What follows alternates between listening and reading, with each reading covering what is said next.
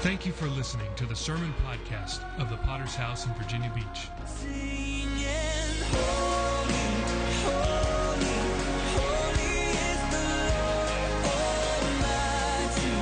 Worthy, all the earth is filled with your glory, glory. We give you glory, glory. We are a local church with a worldwide vision for winning souls, making disciples, and planting churches. We're a Pentecostal church affiliated with the Christian Fellowship Ministries. We hope you enjoy today's sermon. Joshua chapter 2. If you have your Bibles, if you'll turn there with me, I want to minister for a few minutes this evening. I years ago was ministering for Richard Brooks and Anita when they were pastoring in Brașov, Romania. They took me out to Dracula's castle. This is a structure whereby they controlled a passageway, main thoroughfare through the Black Forest into Germany, and heard the legend of Dracula, or Vladimir the Impaler. Cheerful fellow. When people were miscreants, he had a habit of impaling them, leaving them impaled on the side of the trail or highway as a warning of what would happen to them when they misbehaved. The legend says that there was a golden cup that was left at a very verdant spring, and this golden cup worth a fortune to an individual in those days. And no one ever took that because Vladimir was still in power. One day, someone went to that spring to get a drink, and as they went to that spring, the golden cup was gone. And they said, Vladimir is dead. Now, there's a point that I want to make tonight, because my spirit is not like Vladimir's. But for a number of years, I've been hearing the jingle, when Pastor Mitchell is dead. When Pastor Mitchell is dead, then we can deal with problem people. When Pastor Mitchell is dead, then we can go in a new direction. When Pastor Mitchell is dead, then we can have new headship. When Pastor Mitchell is dead, then we can be released to a wonderful new era. You know the story of Mark Twain?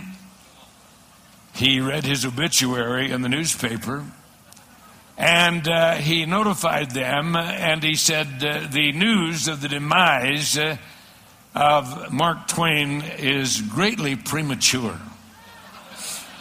I want to preach you tonight, and when Pastor Mitchell is dead.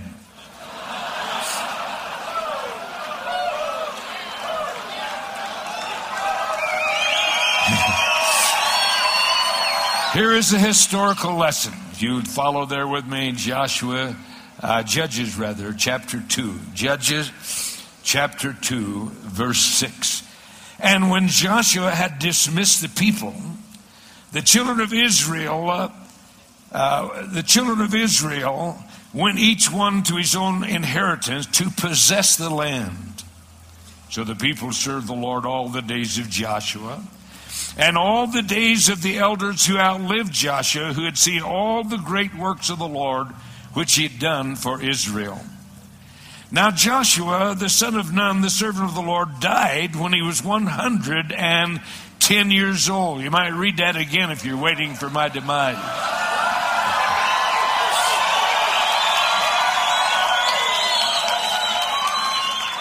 And they buried him within the border of his inheritance at Timnath-Heres in the mountains of Gaash. And when all that generation had been gathered to their fathers, another generation arose after them who did not know the Lord nor the work that he had done for Israel. I want to talk to you for a minute about the work that God has done. Here we have the summation. If you want to read Joshua and Judges. One leader who followed the will of God has a history of making impact for the purposes of God. You remember that Joshua and Caleb went up, and out of all the people that surveyed the land, it said that Joshua had another spirit. So here we have a principle, and this principle is that one leader, one man who will do the will of God, is able to lead the people of God into the destiny that God had for them. I was preaching in the Walthamstow Conference last November.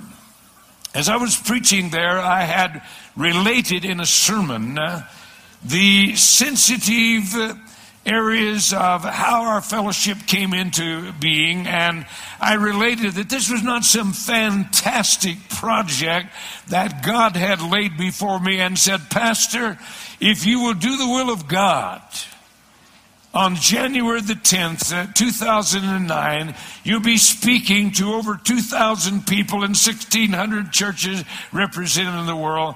Not at all. These were very small, insignificant decisions that were made about how I was going to structure what God was doing. Very insignificant. You would never believe that those small decisions were absolutely essential to what we are today. It had to do with decisions I made which decided what I was going to do in circumstances there, having no idea how those were going to play out. As we were going to have a bite to eat after that, Pastor Brown was uncommonly sober.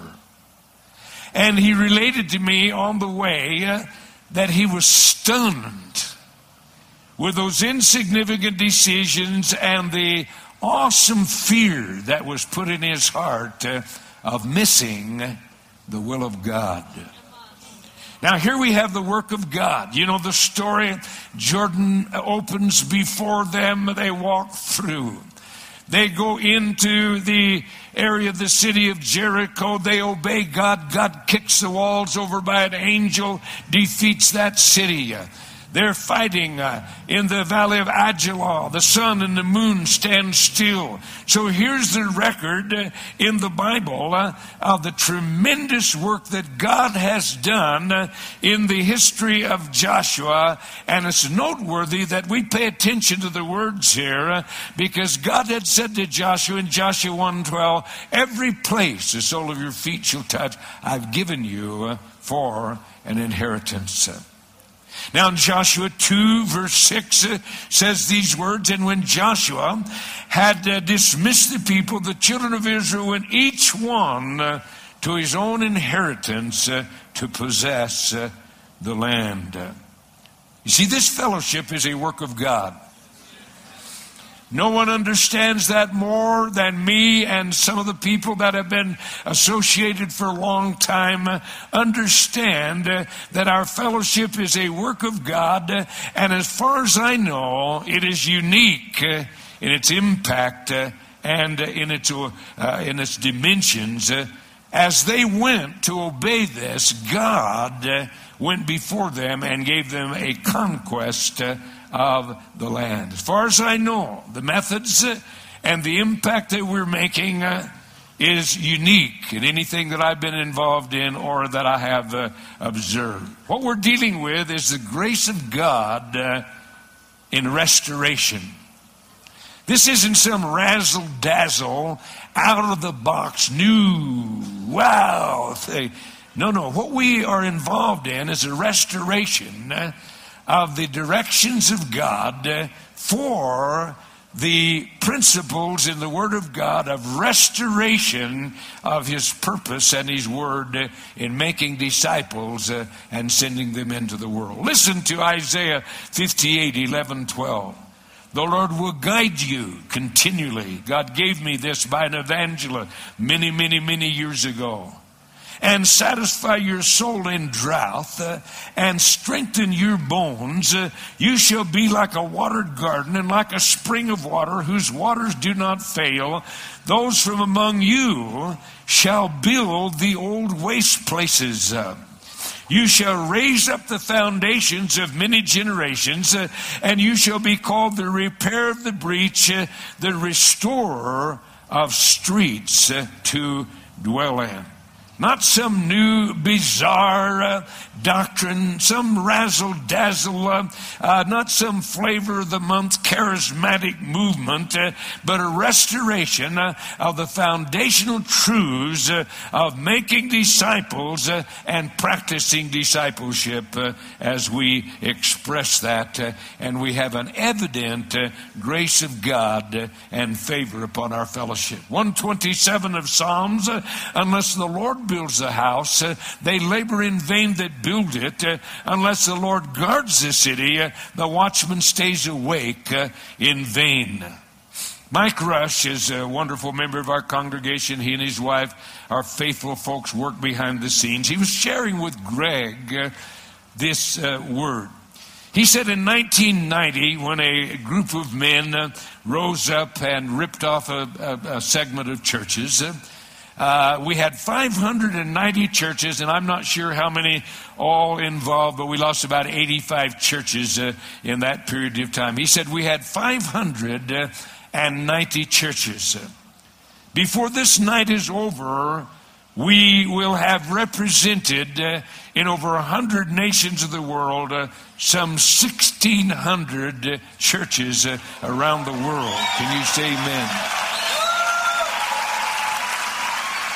Now that has to be a work of God. 39 years. That has to be a work of God. That cannot be a work of man.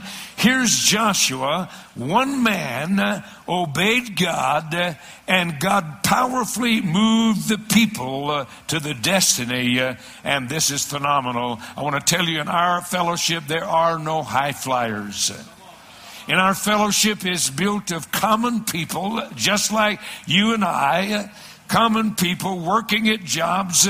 Many of them have come out of lifestyles of disaster, the dregs of the street, some of them, but others just common people that have served God in our churches. Listen to this quote by G.K. Chesterton.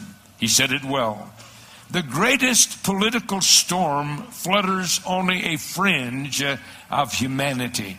In other words, he said the greatest political storm, they go, it's just a fringe of humanity. But he says these words, an ordinary man and an ordinary woman and their ordinary children literally alter the destiny of nations. Fasten your mind upon this for a moment as we're here, because at the end of the day, I want you to know that we will be the first to confess that this is a marvelous thing that God has done. Back in the book of Numbers 23, 22, 23, and 24, that old false prophet Balaam, when he's wanting to curse the people of God, he can't do it. He's a famous curser in all the land. He's hired to curse the people of God, but God comes down, gets a hold of his tongue and of his mouth, and he has to say these words, it shall be said of this people, what has God wrought, or look what God has done. That's what we have to say tonight. Can you say amen? Thanks be unto God. This is a work of God. It is not a work of man. But we have to look carefully at the dynamics that God has used. The principle and the dynamic that is so powerful in our fellowship is the local church. We have been given a revelation of the potential and the dignity of the local church, and from out of one congregation you can touch the world for God. Think about that for a moment. I've had people that come to Prescott, Arizona, and they're looking for this mega city. They're looking for the underground trains. They're looking for all, and this is it. 13,500 people when my wife came here in 1970. And from this little church, 29 people, the first service that we had, including 7 of my own family, God has touched the world. God has touched the world.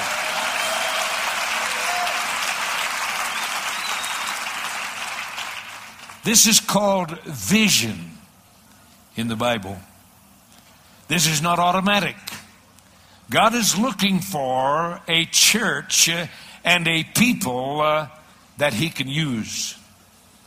He wants to put upon that people the destiny that He has ordained, that from a local church they can, if they will obey God, if they will be stewards of God's people and stewards of God's money, they can touch the world and make an impact, as G.K. Chesterton said.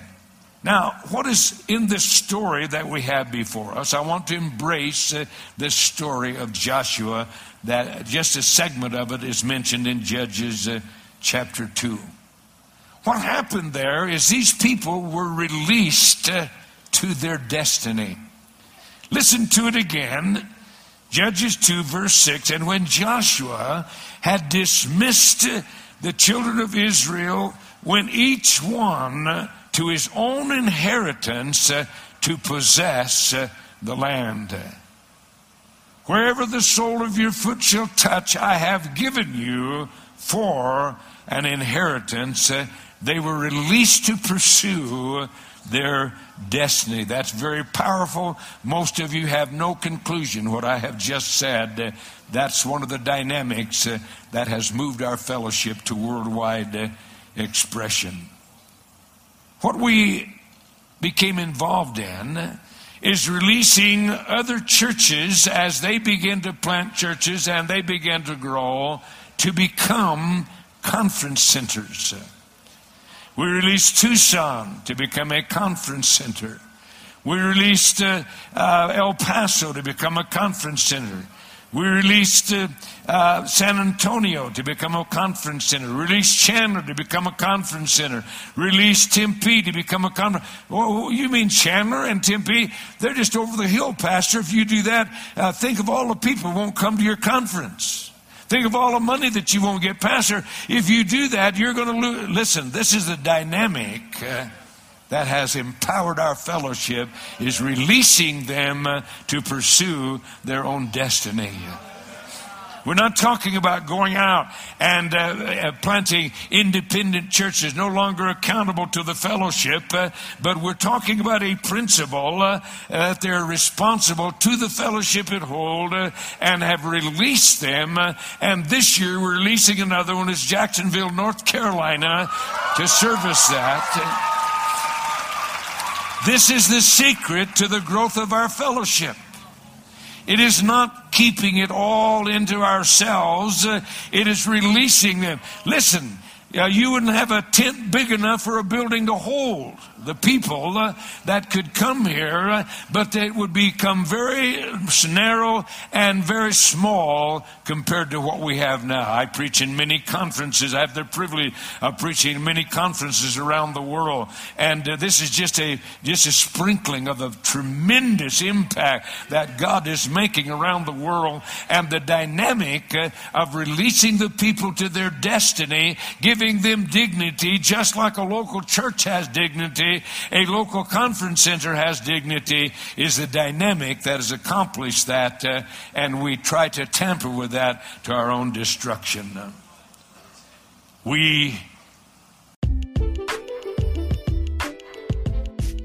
Hey there, Sermon Podcast listeners. This is Pastor Adam back with you again. Wanted to just take a second here to thank you once again for listening to this sermon podcast. We've had an explosive rate of growth and listenership for the past few weeks, and we hope that you appreciate these daily sermons to encourage you and help you. I just want to share a couple of ratings that we've gotten in the Apple Podcast application. Clint B. writes a 5-star review. He said, "I am so grateful for our fellowship. Thank you. This podcast, very helpful through the day." Bobby Sanford from North Carolina said, inspiring, awesome to hear sermons that are encouraging and inspiring to the church. We could really use your help to add a couple more of these very helpful reviews. These do help us to get the word out about this podcast. I want you to know that we have a truly worldwide impact with this podcast, from the United States to the UK, Australia, Ireland, Germany, New Zealand, South Africa, Netherlands, Canada, Romania, Afghanistan, Namibia, Vietnam, Switzerland, Kenya, India, Russia, Hong Kong, Ghana, Uganda, Guam, Mauritius, Brazil, Puerto Rico, Mexico, Zambia, Japan, Jamaica, Malaysia, Israel, Ukraine. The list goes on and on of nations that are listening to these sermons. So we just want to say thank you for listening. Make sure that you're subscribed. Make sure that you're sharing these when you hear a good one.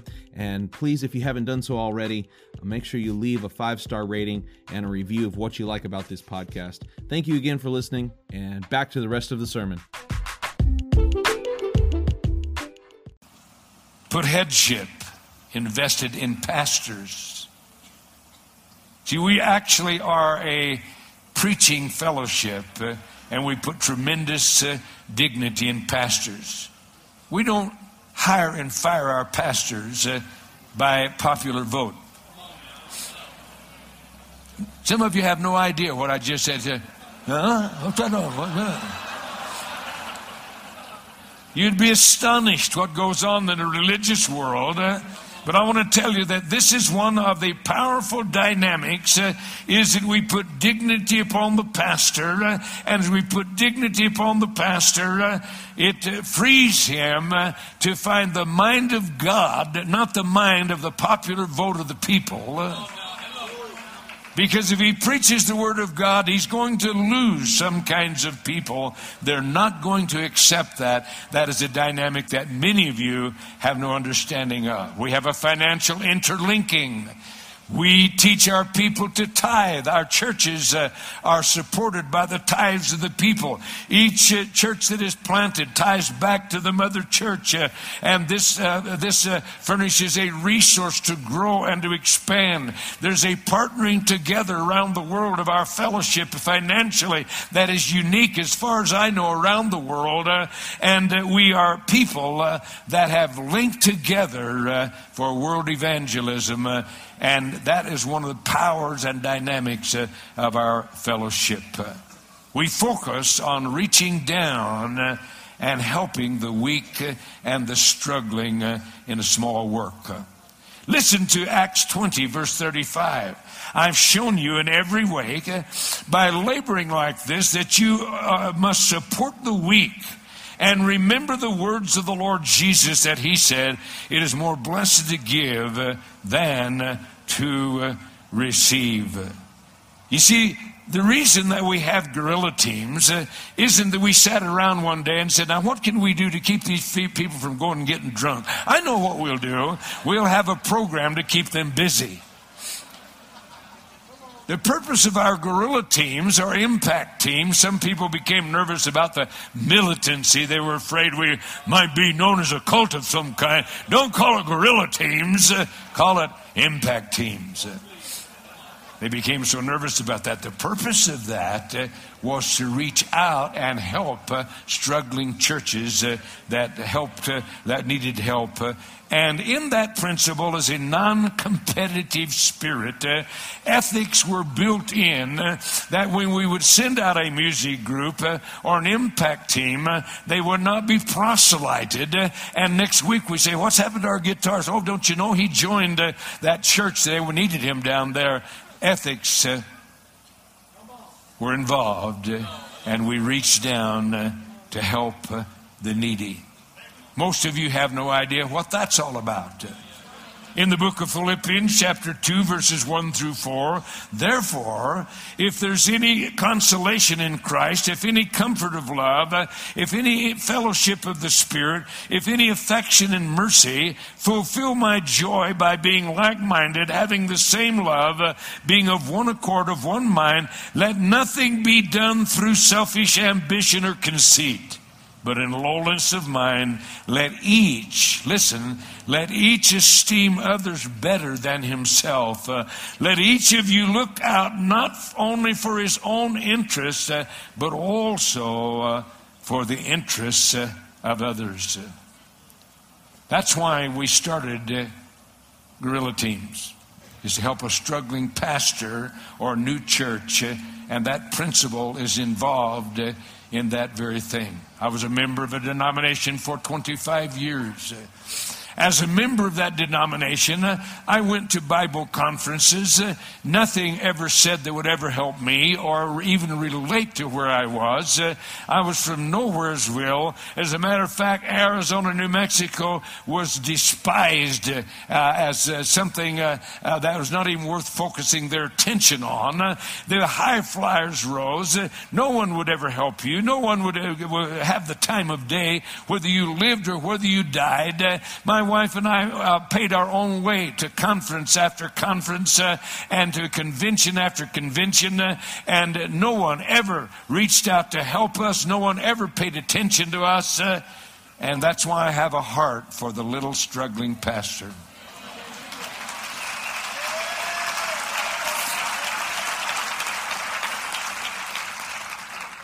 Had a pastor wife call me and say, "Pastor, you can scratch our name off the conference. We're not able to come." I said, "Why?" I said, "Well, we can't afford it." I said, "Nobody sets that standard. We don't even keep records here of who gives what. We don't know whether you sponsor your delegates or not. We depend on your integrity. And if you don't have the money, we still want you in conference." I said, "Call your husband, get your butt in a car and get over here. I'll take care of you." This is the spirit that is in our conference. "Why do you do that, Pastor? Why do you do that?"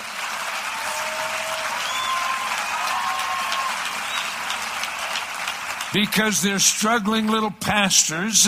They don't know the way sometimes. They can't afford to do what needs to be done. Unless somebody reaches out and helps them, they never will rise. And I struggled with my wife for a year. No one cared. No one even knew we existed. And that's why we built this principle into our fellowship. I want to talk to you quickly about the challenge that we face as a fellowship. That challenge is that this heritage is to be retained. Every generation feels it has the right to change the structure and to change the principal reference points, and nonconformity has been elevated to a sacred element in our generation. Something sacred has been laid into your hands. Most of you, as I say, you have no reference points outside of our fellowship. You have no idea what I'm saying in its full impact. But I want to tell you something sacred has been left into your hands. And the value of heritage lies with stability. Jeremiah 6:16. Listen to this. "Stand in the ways and see, and ask for the old paths where the good way is, and walk in it. Then you will find rest for your souls." You see, the new and the fresh isn't always true. We're not saying you should not be innovative. We're not saying you should never sing new courses or any of those kinds of things. But sometimes out of the box is out of your mind.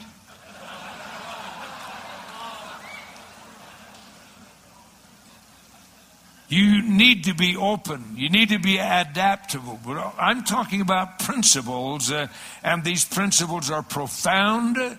They're very crucial. And when you're innovating, make sure that you do not violate and throw the baby out with the bathwater when you're trying to innovate and trying to relate. God didn't call us to relate. He calls us to preach the gospel.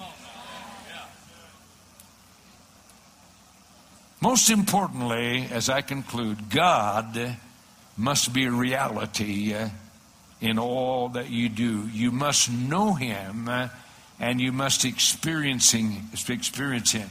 Very easy to fall into religious activity, religious calisthenics, religious phraseology. I'm talking about the Lord. God must be experienced. And in Judges 2:10, listen to this tragic note. When all that generation had been gathered to their fathers, another generation arose after them which did not know the Lord, nor the work which He had done for Israel. Here's a tragic note. Obviously, there was a breakdown in the transmittal of the spirit that Joshua had. Joshua had another spirit. I have just related to you several principles that have to do with what God led us to become and begin to reveal, and that is an essence and an outflow of a spirit. The blessing of our conferences is not the sermon content necessarily, which is always very, very good.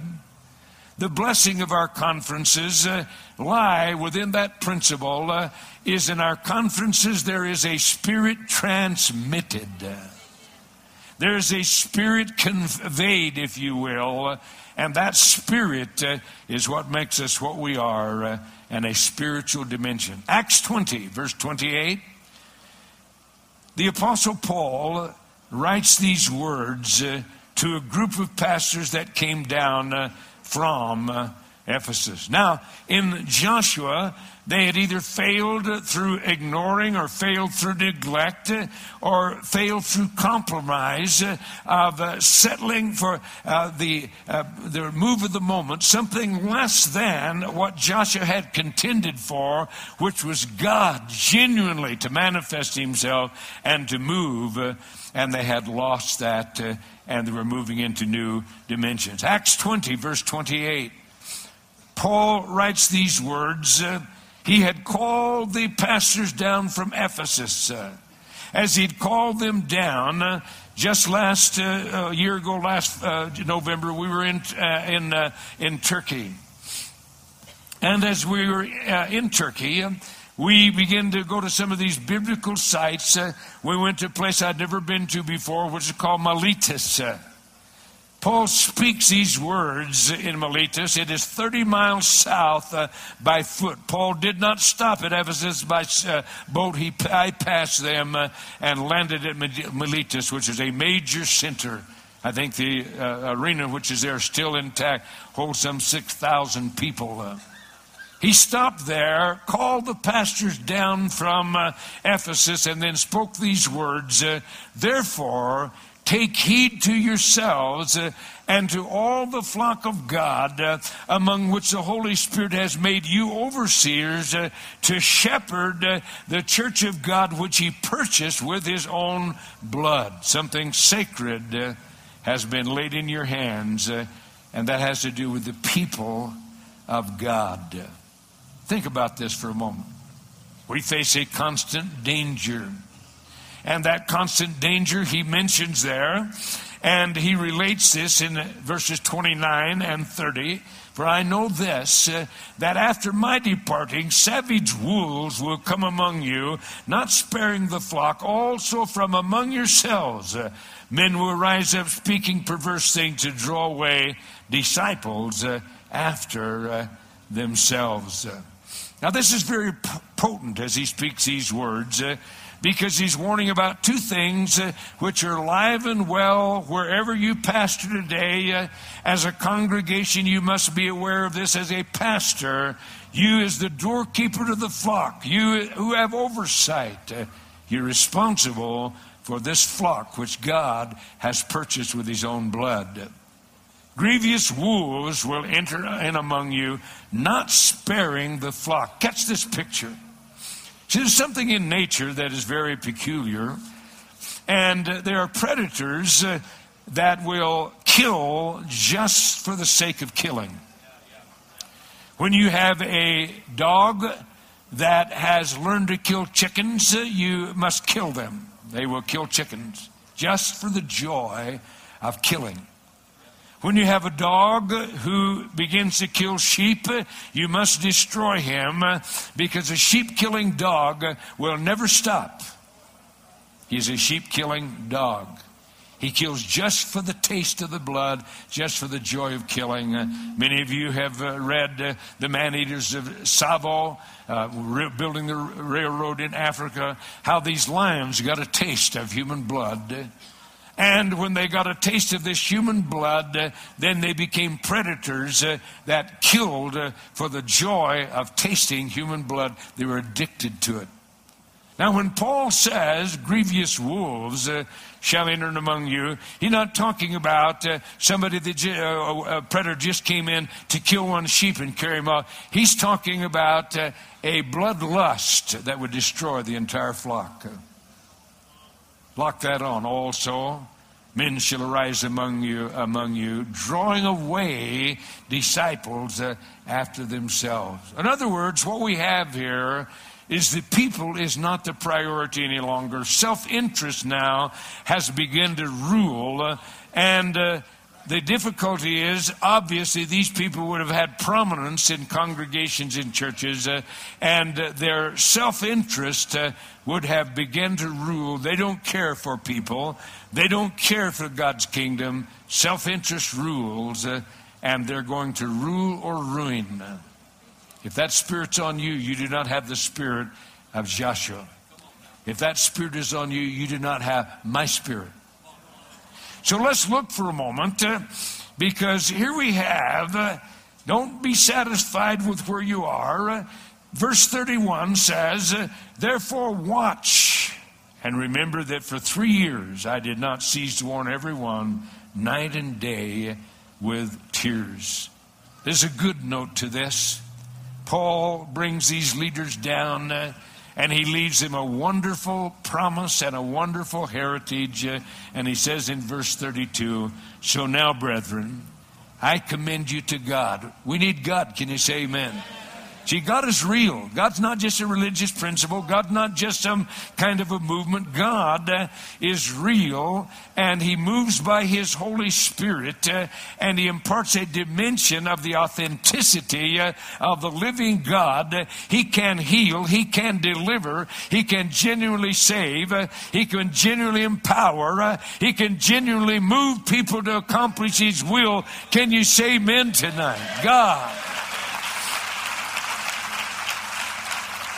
And to the word of His grace, which is able to build you up and to give you an inheritance among all those who are sanctified. I want to tell you this evening, you can have God actively at work in your life to the end of your days.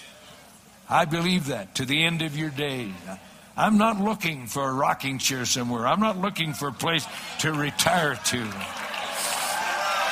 Can you say amen? I'm looking to live out my days full of the Holy Ghost, full of the fire of evangelism, with a vision for the souls of men around the world. And this is my heritage, and I walk in that heritage tonight. Here's the statement that triggered me. It was early last spring. A man said to me in his office, Pastor Mitchell, when you die, I'm going to have some hard decisions to make. When you die. When you die, I'm going to have some hard... Why would you have some hard decision to make? This is not a work of man. This is a work of God. Why would you have some hard decisions to make? If you do what we do, it doesn't matter who's alive or who is dead. The work of God continues on. Can you say amen?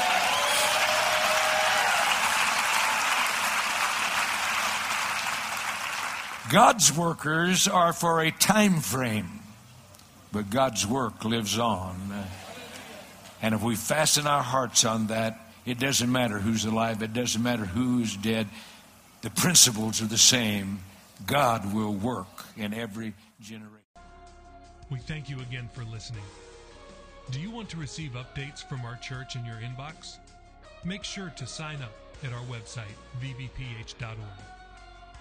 If this message has been a blessing to you, would you consider supporting our ministry with a generous donation? Please visit our website at vbph.org and scroll down to find the Give button at the bottom of the page. We would be so grateful for your support. Until next time, love God and love people.